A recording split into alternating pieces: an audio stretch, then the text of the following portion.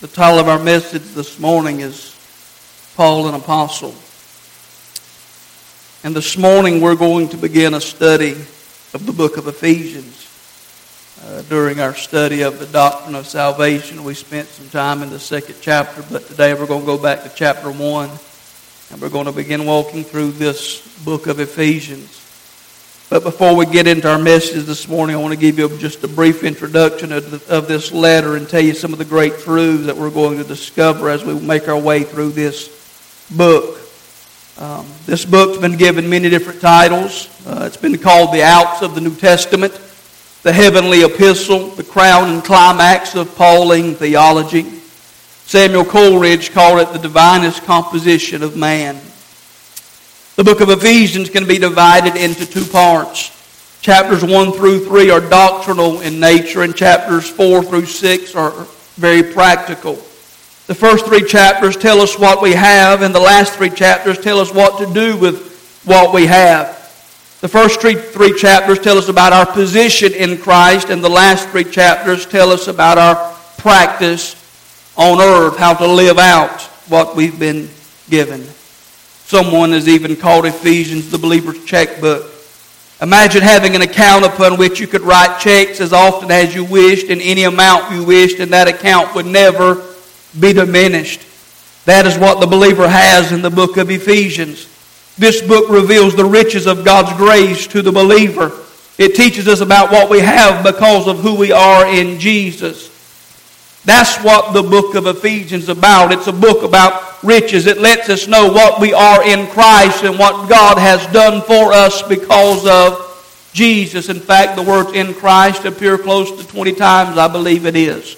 It's all about who we are in Christ and how we are to live because we are in Christ. And so with that, just as a little bit of background, I want to read just one verse today, and that is Ephesians chapter 1. Verse 1. And you might be thinking, preacher, if you're only reading one verse today, we've got a long ways to go before we get through 6 chapters. I promise you, as we begin to go through this, it's going to pick up. But let me just say this. As you get right here into the very first chapter, verse 3 through 14, there is so much in those verses, 3 through 14, that we're probably going to have to preach one verse at a time as we just look at those verses, because it talks about our spiritual blessings in Christ. And I want to drain as much nutrition and as much value from them as possible, because you need to understand what you have in Jesus. And you don't want me to preach 3 to 14 in one sermon, because if we did, we'd be here for hours, and your bottom can't stand that, to be here for hours. And my voice can't preach for that long. And so here's the thing. Lord willing, unless Jesus comes back, there's going to be another Sunday. And I plan to be right here. And so we're just going to preach it, line by line, verse by verse, and find out what God has to say. Amen. So let's look at what Paul says in Ephesians chapter 1, verse 1. He says, Paul, an apostle of Jesus Christ, by the will of God, to the saints which are at Ephesus, and to the faithful in Christ Jesus. We see that Paul is the author that is writing to the saints in Ephesus. And next week we're going to talk more about what it means to be saints and what it means to be faithful. But for our message this morning, we're going to simply focus on this phrase. Paul, an apostle of Jesus Christ by the will of God. That's our focus this morning. And so here's the very first point on your notes. Paul, an apostle of Jesus Christ. The name Paul, it means little. His original name was Saul. He was named after the most famous of Benjamites, the first king of Israel, King Saul. Saul was well educated in the school of Gamaliel. He was a rabbi, a member of the Sanhedrin. He was a prominent Jewish leader who hated the followers of Jesus Christ, and he did everything he could to destroy them. He wanted to see them wiped out. He didn't have any room for Jesus in his life or for any believer in his life. In fact, here's what Acts chapter 8 verse 3 tells us. It says, "But Saul ravaged the church, entering house by house and dragging out both men and women and committing them to prison." He wanted to do away with Christianity.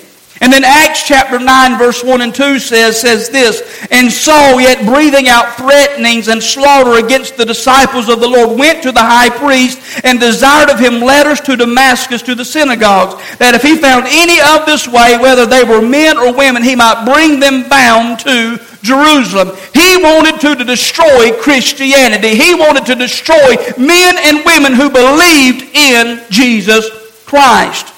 According to Acts chapter 8 verse 1, it tells us that when Stephen, who was the first martyr, was stoned to death, that Saul was present and he gave his consent and his approval. In fact, Saul held the coats of those who stoned Stephen to death. Listen to Acts 22:20. "And when the blood of your martyr Stephen was shed, I was standing by, consenting to his death, guarding the clothes of those who killed him." Saul was a very dangerous man. But here's the thing about Saul. If you would have asked him, he would have told you that he was a very religious man. He was a Pharisee and he was very zealous about his religion. In fact, he would have told you concerning his religion, he was blameless. In fact, here's the thing. He thought that when he was destroying Christians and persecuting believers and trying to wipe out Jesus, he was actually doing the work of God.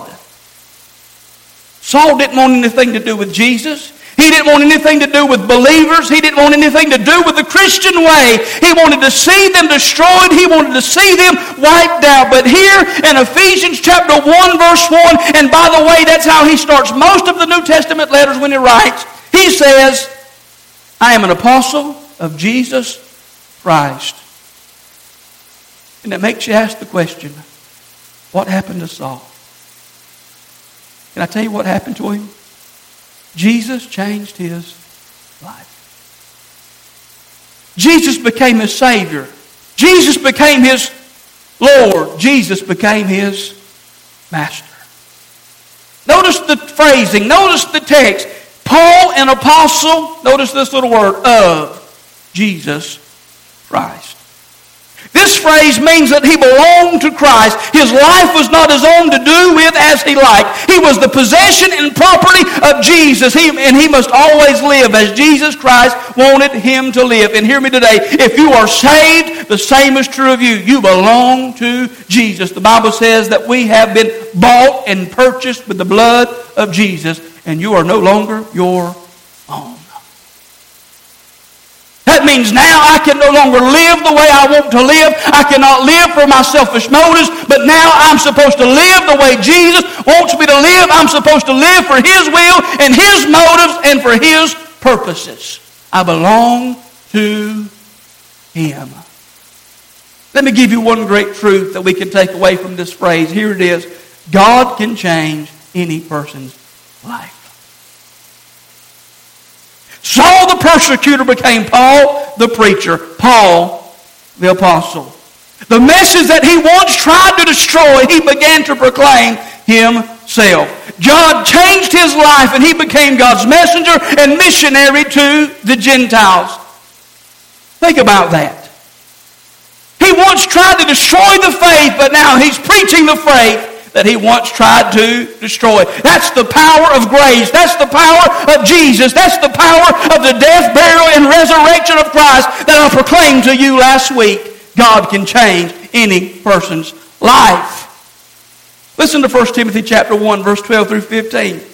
He says, "I thank Christ Jesus our Lord, who has enabled me, for that He counted me faithful, putting me into the ministry, who was before a blasphemer and a persecutor and injurious, but I obtained mercy, because I did it ignorantly in unbelief.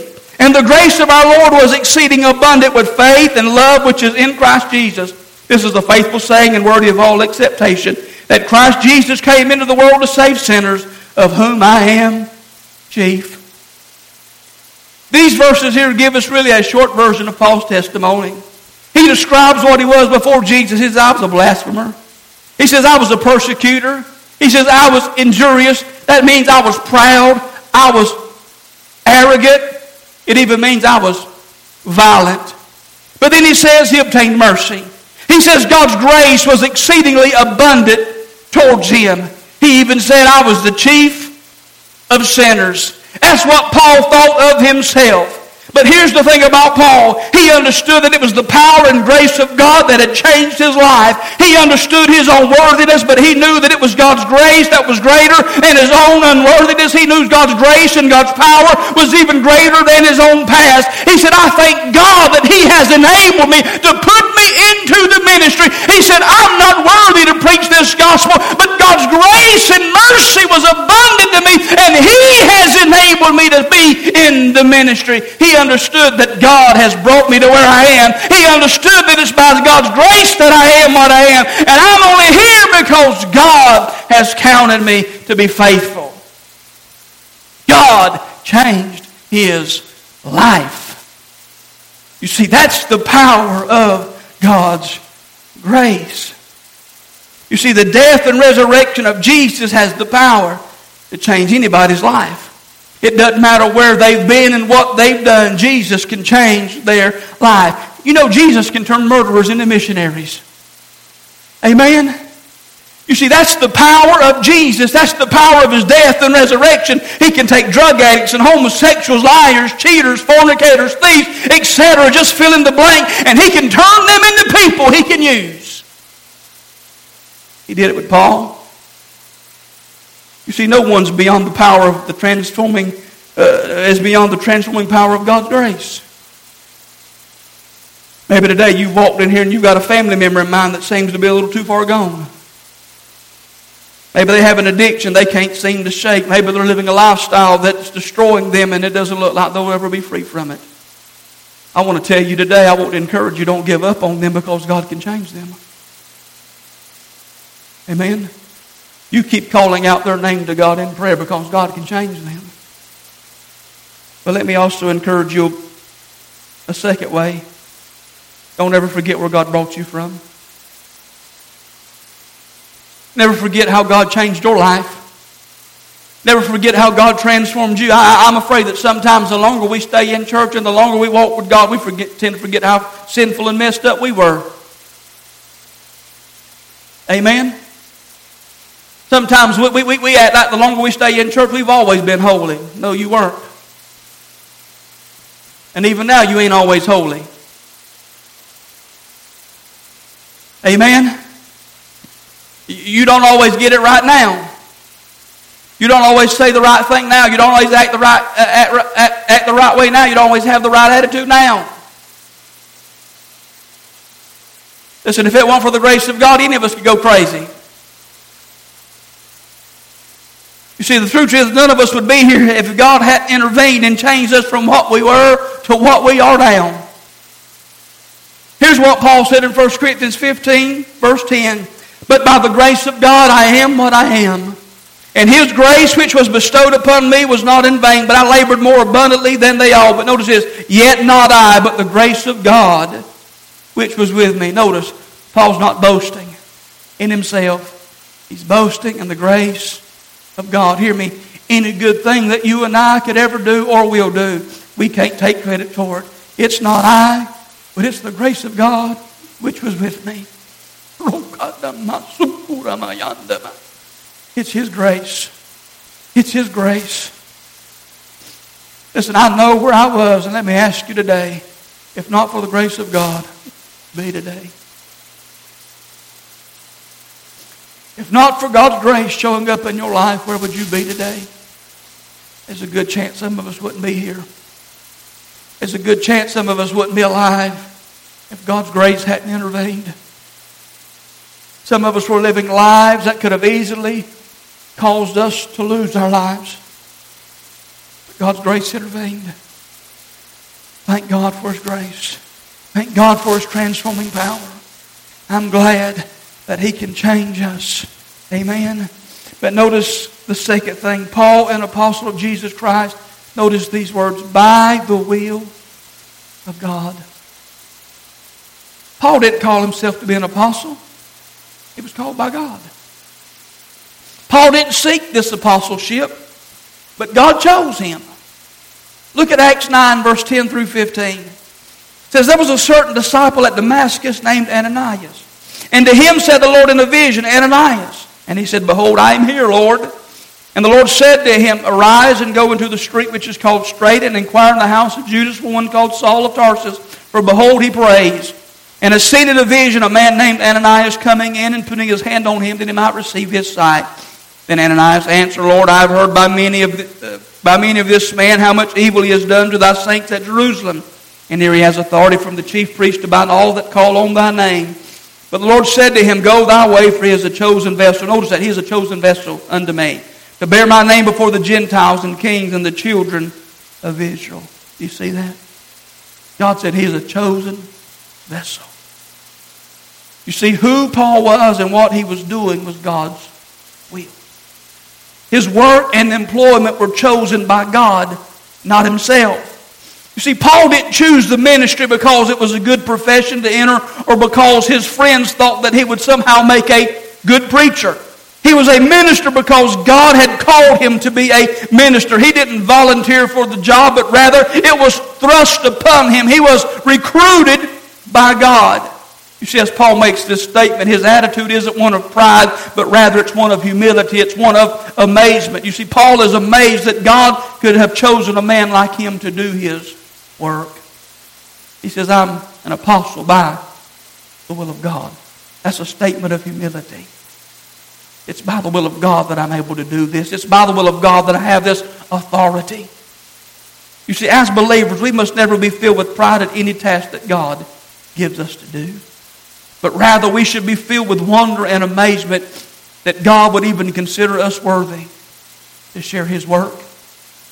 You see, I should never get to a place to be puffed up with pride that God would allow me to preach His work, preach His word, but I should always stand in amazement and humility that God would let me do what I do week after week. Because I can promise you this, if I ever get to a place where I think I can do this without Him, and I stand in pride and arrogance, God will certainly humble me. Let me give you two truths. Number one, true callings come from God, not men.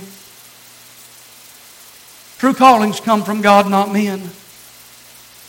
Listen, your parents and grandparents can't call you into ministry. Your friends can't call you into ministry. Only God calls people into the ministry. Only God calls people to be pastors and missionaries and evangelists and apostles and prophets. God calls people, not other people. People don't call you to preach. People don't call you to be missionaries. People don't call you to be an evangelist.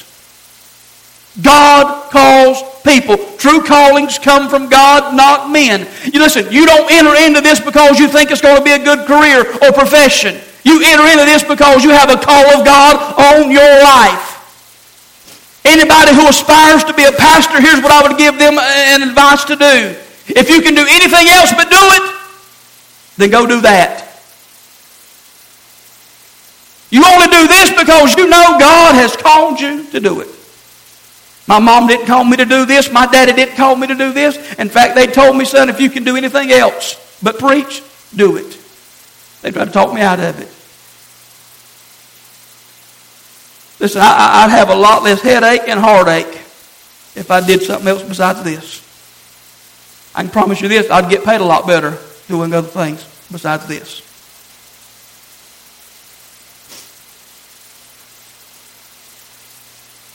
But I do this because I know that I know, Brother Lynn, what God's called me to do.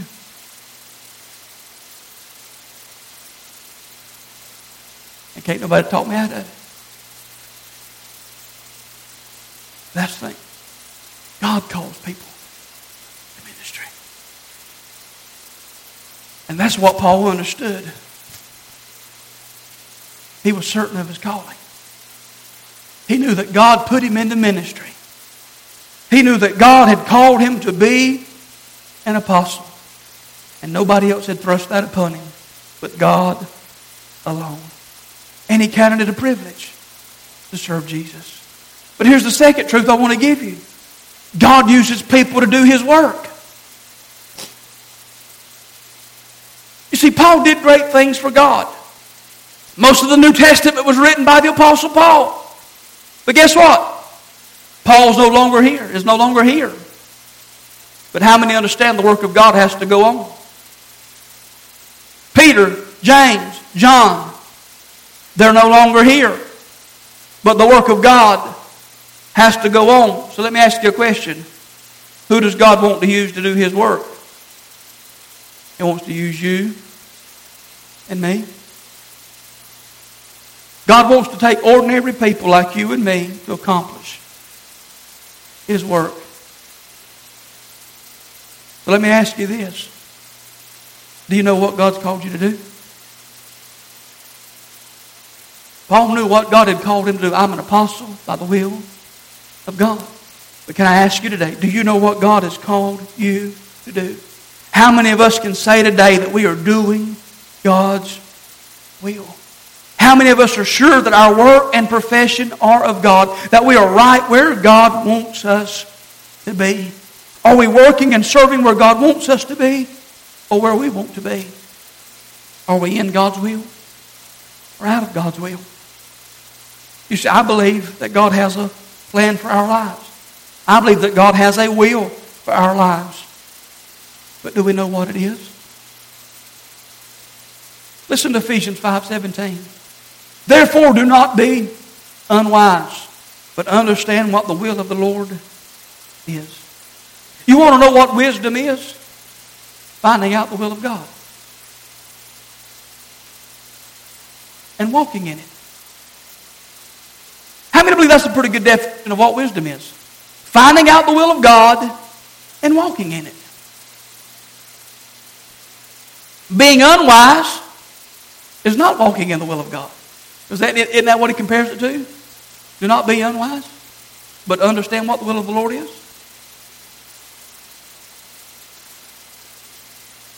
I believe God wants us to understand what His will is. He wants you to know what His purpose is. But you may be wondering, Pastor, how do I know what the will of God is for my life? And here's the thing. Most people think that God's will is mysterious. Somehow people think, well, God's trying to play hide and seek with me when it comes to His will. I believe God wants you to know His will for your life. I want to quickly give you 6 steps that will help you know God's will. Number 1, you got to walk with God. You got to walk with God. You got to learn to develop a relationship with Him. You got to read His Word. You got to spend time in prayer. You've got to learn to simply walk with God. Jesus didn't die so you could have religion. He died so you could have a relationship. You've got to walk with God, talk with Him, and let Him talk with you. Because here's the thing. Why would God show you His will if you don't want to know Him better? Let me say that again. Why would God reveal His will to you if you don't want to know Him better? Number 2, surrender your will to God's will. Before God will begin to reveal His will to you, you must be committed to doing whatever it is that He desires for you to do. You see, God will likely be slow to show you His plan if He knows you will likely not do that plan anyway. If you're saying, God, I want you to show me your will for my life, but God knows you're not going to be obedient, then guess what? God's not going to show you.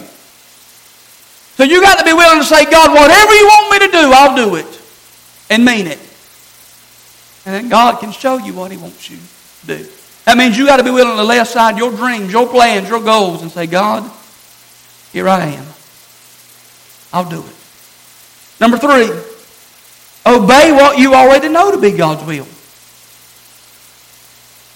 You see, many people want to know what God's plan is for their lives, but they overlook the fact that the majority of God's will is already written right here in His Word. If you won't obey what you already know to do, you most likely won't obey anything else God tells you to do. If you won't obey the commands of God's Word, you probably won't obey His will to pack up your family and go be a missionary, or pack up your family and go be a pastor. If you can't obey His command to be a tither and a giver, if God tells you to pack up your family and go be a pastor, most likely you won't do it if you can't obey the simple command of being a giver. I'm just being honest.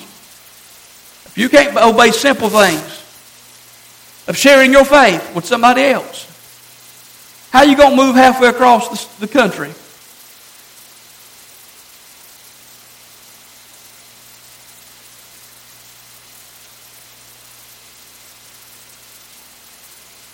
Does that make sense? I can't do something simple. I'm not going to do something greater. If I can't be responsible with the little things, faithful with the little things, how's God going to thrust something greater on me? You've got to obey what you already know to be God's will. Well, here's the thing. God can't give you more if He can't trust you with what you've already got. You got to start where you are. But here's the thing. We often want to seek the spotlight. Sometimes you got to start where you are. Pick up a toilet brush and go clean a bathroom. But I'm too good for that. Well, then you'll never stand in a pulpit and preach. You'll never stand in the Sunday school room and teach. You're too good to clean a porcelain toilet.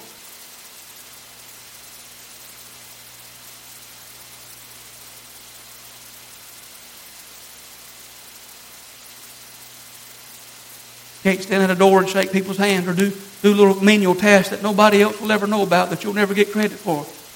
God will never use you to do anything greater.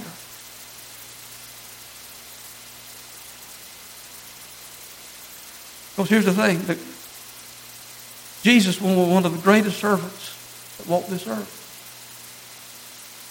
And in John 13, He took a towel and a basin of water and He knelt down and washed His disciples' feet. And He told them, go and do likewise. But we're living in a day where everybody has to have a title. And everybody has to have their name known.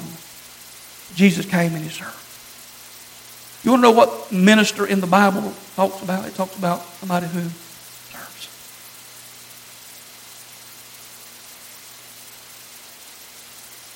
That's what we all need to be, people who serve.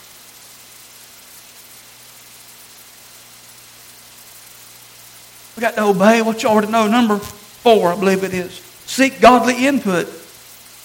God will use others to often confirm what He's already been speaking to you. Now hear me. God's not going to use somebody to call you. I done talked about it. True callings come from God, not men. But He can use other people to confirm what He's already telling you.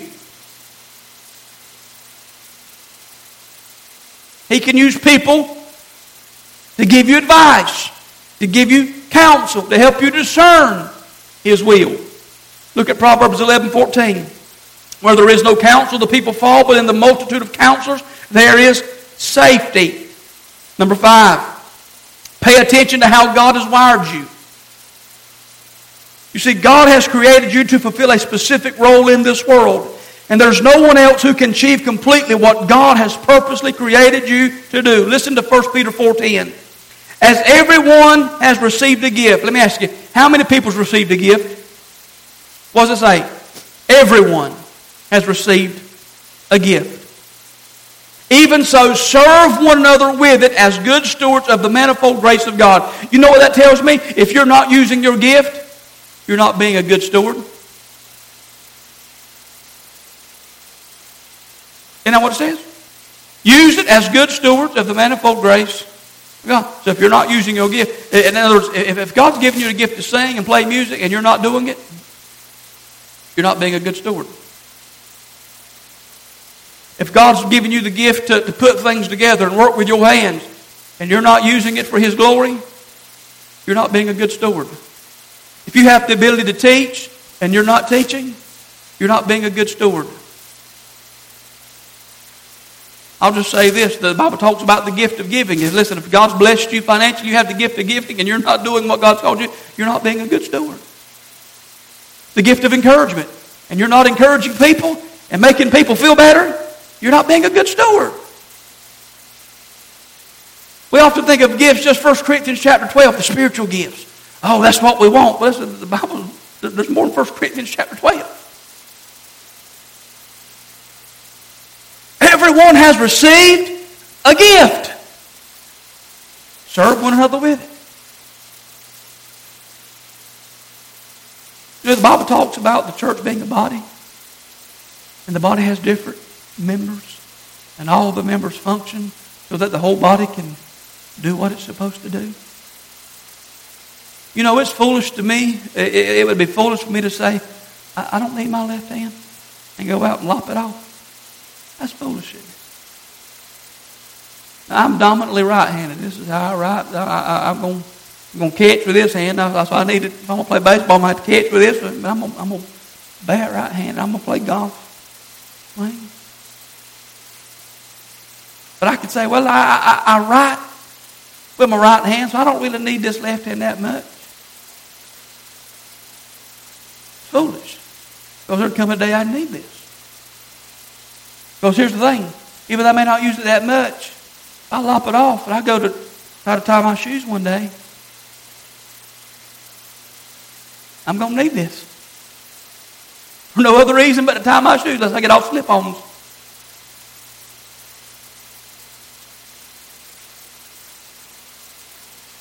Every part of our body functions for something. And in the body of Christ, every member has a gift. Something they're supposed to use to help the body function. And you need to find out what your gift is and put it to use. Because here's the thing. Most often your calling will line up with your gifting. Let me say that again. Most often your calling will line up with your gifting. Now there will be instances such as me where what God's called you to do don't line up. I'm not a natural public speaker. You've heard me say before, I would not stand up and talk in public. Music, had no problem. I could play the crowds, trumpet, guitar, whatever, it didn't matter. Music didn't bother me. But I'm not going to talk in public. Sometimes God does get you out your comfort zone. But a lot of times God can take what you're naturally gifted at and how He's wired you to use that as your calling. So look at how God's naturally wired you. But number 6, take a look at your circumstances. God often clearly demonstrates His plan for our lives by lining up circumstances in obvious ways. And He also shows us what is not His will for us in the same way. Let me say it this way, or illustrate it this way. It's not His will for you to take the job that isn't offered to you. Does that make sense? If the job's not offered to you, most likely it's not God's will. Or I'll say it this way. If you're 5'6", 125 pounds soaking wet, most likely God hadn't called you to play football.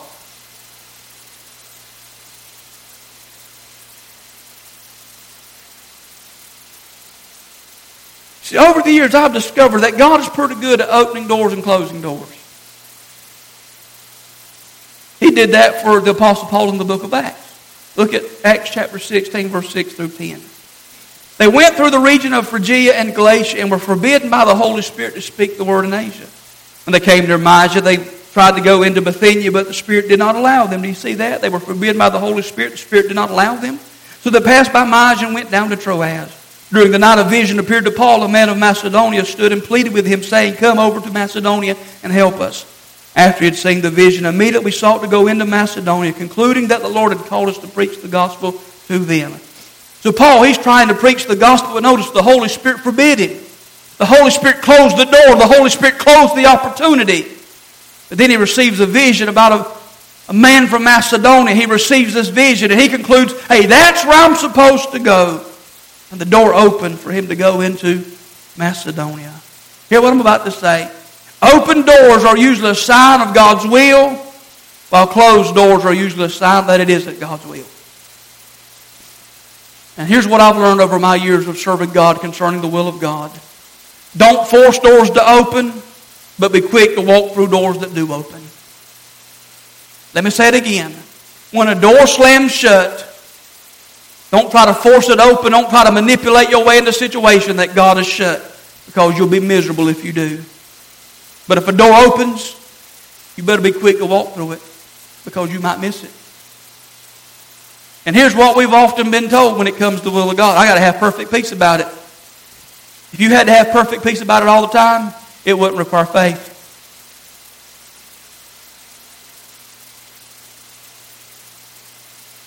But sometimes that's what we've been told. You got to have perfect peace about every decision you always make. That don't take faith. Because sometimes God wants you to get a little uncomfortable. God wants you to trust Him. And sometimes doors open, and you may not have perfect peace about what you got to do, but here's the thing, sometimes you got to make a decision, and you just have to go. Because here's the thing, when you make a decision and you go, God can work everything out. Because God works through circumstances. And when doors open, many times that's God working. And you just have to go by faith, believing this may be what God wants me to do. Look at your circumstances. What's God doing? Is God closing things and God opening things? Many times that's how you determine what God's doing in your life. And you trust Him and believe that your steps are being determined by Him. Amen?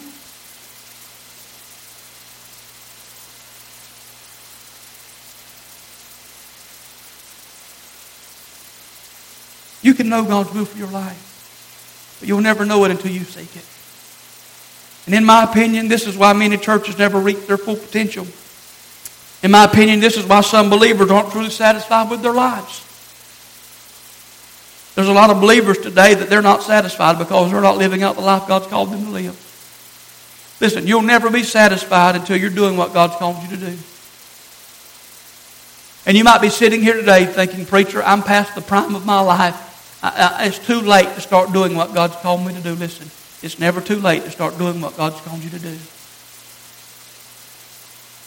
I'll say this. If you're not dead, God's not done. If you're not dead, God's not done.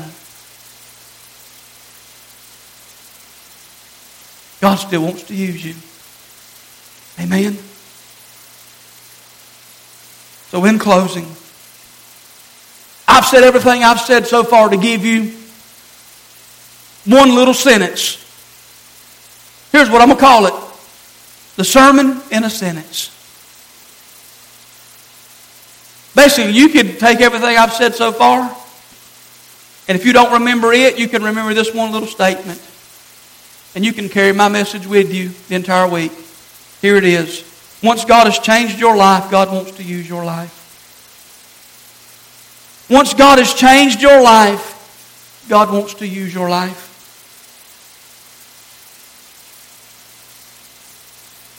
You can write that down. You can put that in the dash of your car. You can hang it on your mirror. And that's the message for the rest of the week, Brother Paul. Once God's changed your life, God wants to use your life. That's what He did with Paul.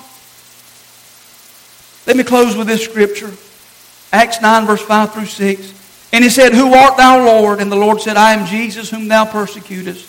It is hard for thee to kick against the pricks.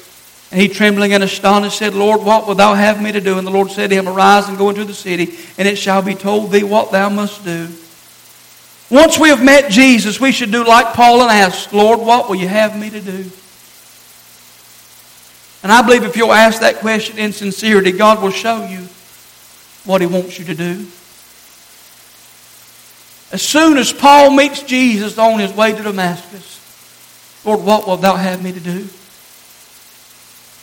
He struck blind, knocked off his donkey. Lord, what do you want me to do? And if you're here today and you've met Jesus, you've seen the light, you've met Him personally, you need to ask Him, Lord, what will you have me do?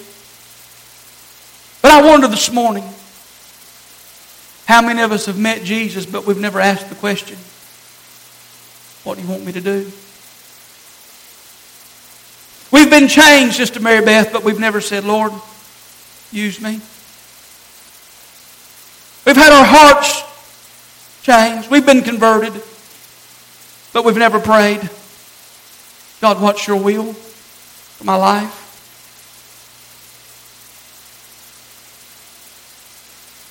If that's you today, maybe you need to take the next step and say, Lord, what will you have me do?